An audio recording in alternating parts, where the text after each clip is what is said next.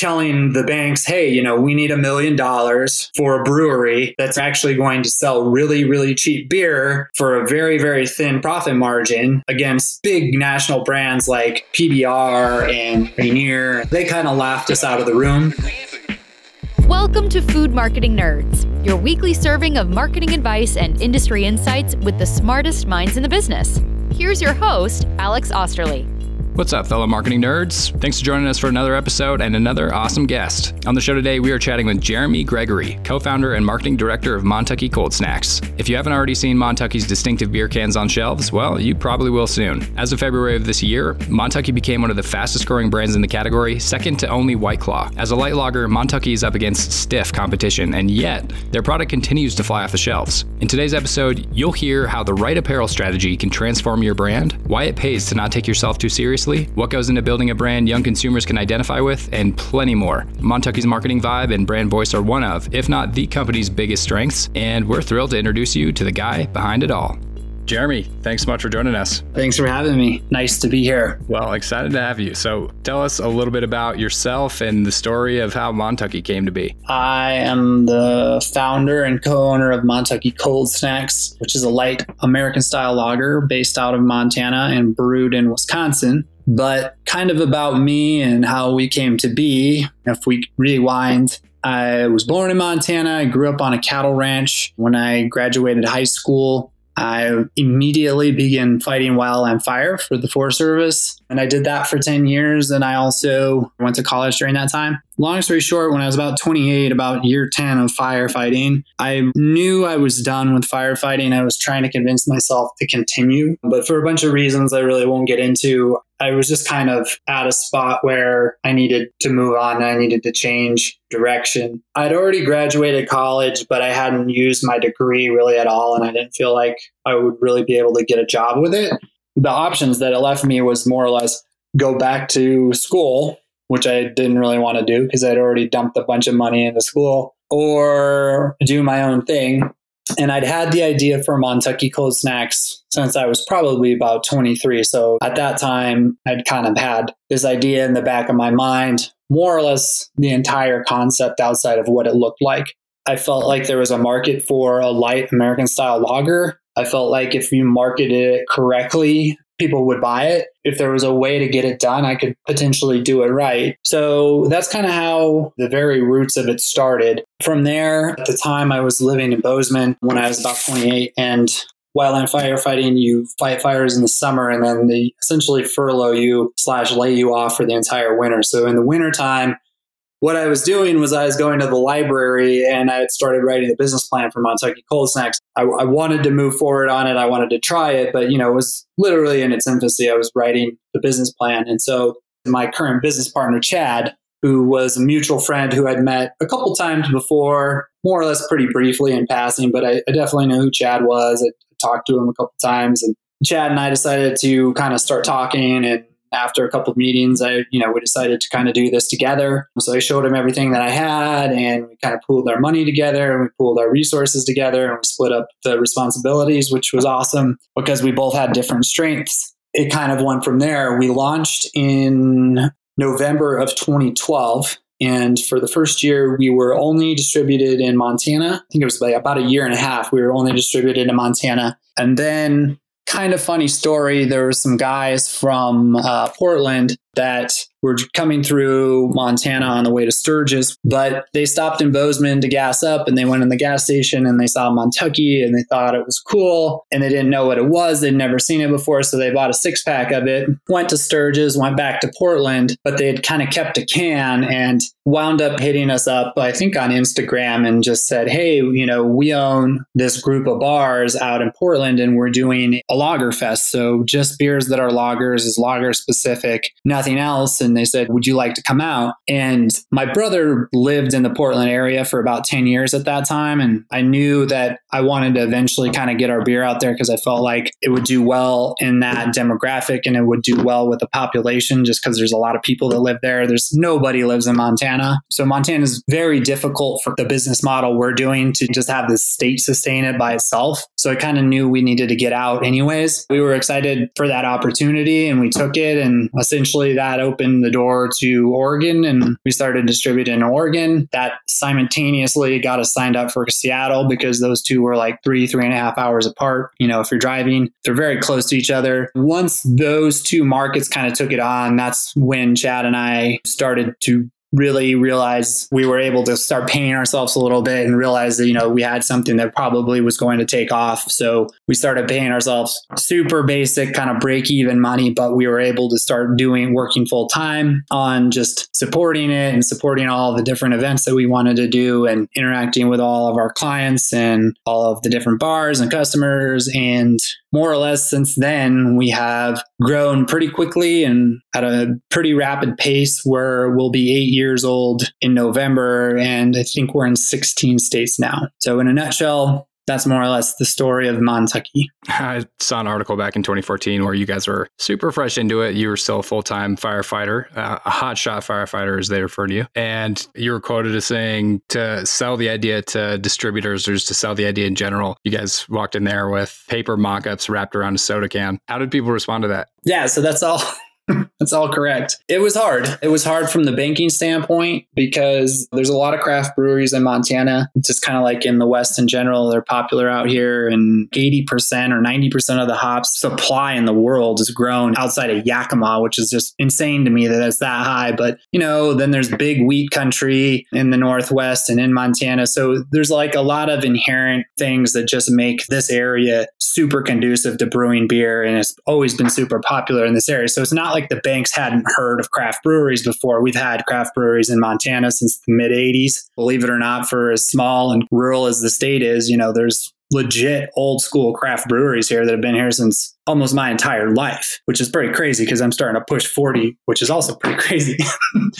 But so they were used to that. And, that business model, it's straightforward from their end of things because they understood how it worked. They understood the margin. They understood, kind of what to look for as metrics of success and that whole financial side of it that made them comfortable with lending money. What we were doing was completely different. Basically, you had a kid that was 28 and me that walked off the fire line from fighting fire for 10 years. So I had been running chainsaws and digging dirt and talking on walkie-talkies, but no industry experience whatsoever. And telling the banks, hey, we need $1 million for a brewery that's not going to do any of that stuff. We're actually going to sell really, really cheap beer for a very, very thin profit margin against big national brands like PBR and Rainier and that sort of stuff. So they had never seen anything like it. So they kind of laughed us out of the room, to be completely honest with you. That's exactly what they did. Multiple banks did. And then the distributors, when we would bring in our cans, were literally just empty beer cans that we had taped a label to. And then we had like a sample of the beer in like a glass bottle. And so we'd pour the sample out, but we were like, this is what the can will look like. Here's the sample. And then we had like a little presentation of why we thought it would work, right? The distributors, they were a lot more open to it, actually. And I think it was honestly out of pity. We would just kind of walk in there in the distribution world and kind of the margins and the way that they work numbers. They knew that we were just completely naked and just showing up just completely uninformed on anything. And so all the ones that we talked to were basically like, here, let us help you kind of put this together so that it makes sense. And then the next time you come in, if you don't bring it in this particular way, we're not going to take another meeting with you. We actually had a couple distributors say that. But I'll give them credit for saying that. They literally sat there and watched us kind of with our glued together freaking macaroni art. Instead of laughing, they're just like, you need to do this, this, and this, and come back and show us that. And then maybe we'll have a conversation. And a lot of them didn't take it, but all of them sat there and they were pretty professional about it. And ultimately, a couple of them wound up working with us when we reworked how we were going to go about bringing the product to market, which the banks just flat out said no. In the bank's defense, I think that was a really good move. If I had a bit of banker and somebody had walked in and told them what we told them, I would have said no too, just because there's so much there that doesn't make sense. There's so many things that didn't add up. You had two young guys that had never been really in the industry. The 5th or 6th or 7th or 8th time they said no. Somewhere in there, we realized we weren't going to get funded. And so that's when we were like, okay, maybe if we contract brew this out, we will be able to cut the costs that we would have otherwise incurred of retrofitting a building and filling it with staff and remodeling it and putting all the brewing equipment, hiring all that kind of things. and we'll just do one run of beer, have somebody else brew it for us, and we'll see if it sells. And if it sells and it does well, then we can do another and another and another. And if it doesn't, then we're just out that money that it costs to brew that one batch of beer. It's still a lot of money, but it was a lot less than we had originally asked for. So that's how we pitched it the second time. I just cold internet searched a bunch of contract brewers. It took more or less an afternoon of sniffing around, but I finally figured one out in the Midwest. I called them. We started working numbers with them, and we're able to kind of retrofit and retool our business plan, bring it into the banks, and the banks were comfortable with that number because Chad's parents allowed us to put a lien on their house to get the loan. So that's kind of how all that worked out. And then the banks greenlighted it. We brewed the beer and it sold, and we weren't an instant success for the first couple years. We sold, but we weren't making any money. We were losing money, but we were selling enough that we went through our first order, and then we did a second order. And I think if we hadn't expanded out of state, I don't think I'd be sitting here today. But once we kind of were able to get outside of Montana, we were able to get enough sales to kind of get the wheels turning and actually put real money behind it. So, but yeah, it all started out with crayons and glue. You're kind of learning through experience and getting some really helpful feedback from distributors. How else did you build or learn the skills you needed to effectively market and sell the product? So from a marketing standpoint, I think we got a lot of things right up front. We knew I knew that if we were going to do what we were doing and we were going to go into the space that we've went into, which is a domestic lager, we needed to have a good product. But I felt like the brand, the voice, the message, all the values that Chad and I wanted to support in terms of like our charity giving piece, those needed to be the forefront of our marketing. So we already had the name, but kind of everything else, we spent a lot of time working with our graphic designer on the design. And it was a really long, frustrating process to kind of get to the can that you see today and the voice and all the kind of stuff that went along with it. I knew it needed to be like a fun, light brand because I felt like that was the culture that we were embracing, and that was kind of the demographic that we were going after. Right out of the gates, the way that we kind of looked at it was we feel like we can sell this to college kids and to ski bums. That's kind of who we looked at. And so we wanted that fun kind of retro vibe. We wanted that like a fun, bubbly personality to go along with the brand. We wanted to build a charitable component into the brand because it was something that we had both talked about early on and just kind of said, if we're going to do this, we want it to be inherently in reinvesting in communities just because it's who we are and it's the right thing to do. And I think everything's kind of going that way anyways, but we wanted to just make that something that could never be erased from the company if it changed hands someday. So all of that stuff was kind of the harder process of building in. It was really about getting those pieces right because we knew that it needed to be able to grab eyes at the store with all of the different brands that are there. And then we knew that it needed to have a personality and a purpose behind it that kind of kept people coming back. And so that's kind of the piece where the charitable component comes in. We try to work with charities and get, the word out about all the things that we do there. And then just kind of like that fun lifestyle aspect of it. We finally put a name to all of that. We just call it Snack Life. And so we're still kind of working on that, but we build all of that into all of our social media and our website and our newsletters that go out, just kind of this personality behind the brand and the outdoor lifestyle that we kind of have always embraced. But it's also become, so much of it has come back from our customer base in just UGC. And there's just so many people that it's just kind of beer for kind of living in the moment and being irreverent and being silly. The character of the brand just comes through and brings that out in people. And so it's become all of these kind of different things that kind of encapsulate all of that. When it came to getting the voice and the brand into a form that you could share to your team or just get it outside of your own head, what did that look like? And how do you communicate that to people who are working with you?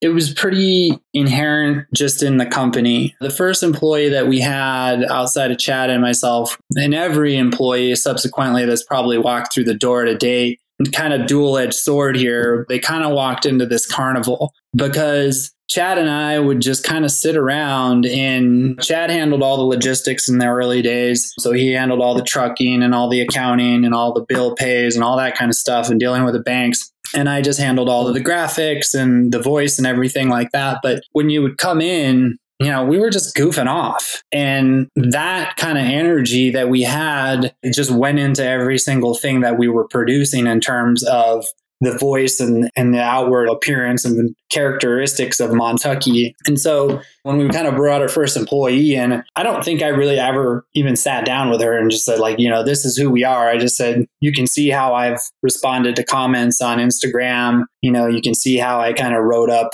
the story of who we are, and everything had kind of little sarcastic quirks and plays on words and stuff. We've toned a bunch of that down, but I think all of those kind of things contributed to the culture that was built around the brand and the loose setting that we had, and ultimately translated into our customers and then into our employees to kind of keep that going. So you guys get a lot of great content from users, which a lot of it's both product and apparel, which you guys have awesome, really cool, stylish apparel. When did you guys start integrating that into your marketing and promotions? Square one, it kind of goes back to all of the branding stuff that we did from Go. Chad and I still remember the conversation. We did our launch party when we first started out, and you kind of look at all the things that you could do for a launch party. And we just kind of said, let's make a bunch of really cool t-shirts that people will want to wear. And so we've looked at the apparel side of things until very recently. This has changed. But honest to God, for the first 6 years of the business, we didn't care if we lost money on apparel. We wanted to produce high quality apparel that was fashionable and that was relevant, because we felt like that was probably some of the best marketing that we could get.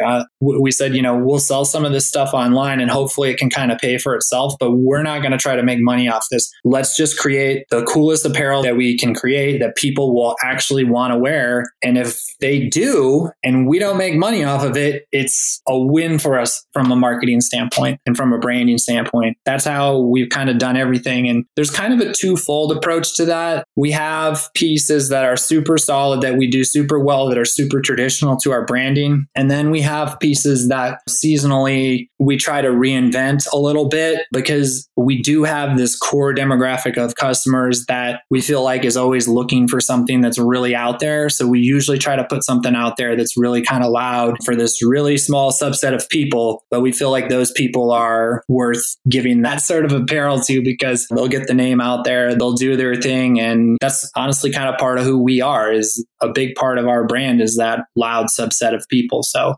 how has your role changed through the growth over the past couple of years? It's always changed a lot. Yeah, we went from 2.5 years ago, there was 3 full-time employees, up to 11 full-time employees, which isn't an astronomical amount, but I was doing all of the marketing and sales and created an entire sales division. So that's somebody else's ball court now. And we're kind of in the midst of I'm still running marketing, but we're in the midst of trying to figure out kind of the next steps for marketing, because I'm ready to not be dealing with that every day. It's really hard to run marketing and also just kind of deal with all of the things that kind of come with the business anymore. So I guess the short answer is, the bigger you get, the more you need to delegate out. And that's a tough transition on a lot of levels when it's something that you built. It's hard to let go to some of that stuff, but it's also just kind of one of those things where it needs to happen on so many different levels. It's not even funny. And, the reality is Chad and I both need to be able to just kind of say, here's the direction we want to go, and put it in other people's hands so we can continue to deal with the banks and kind of continue to deal with like the larger strategy pieces and have time to execute all that stuff correctly. So it's changed a lot. When I started, I was doing literally everything that you see from the marketing and sales side. And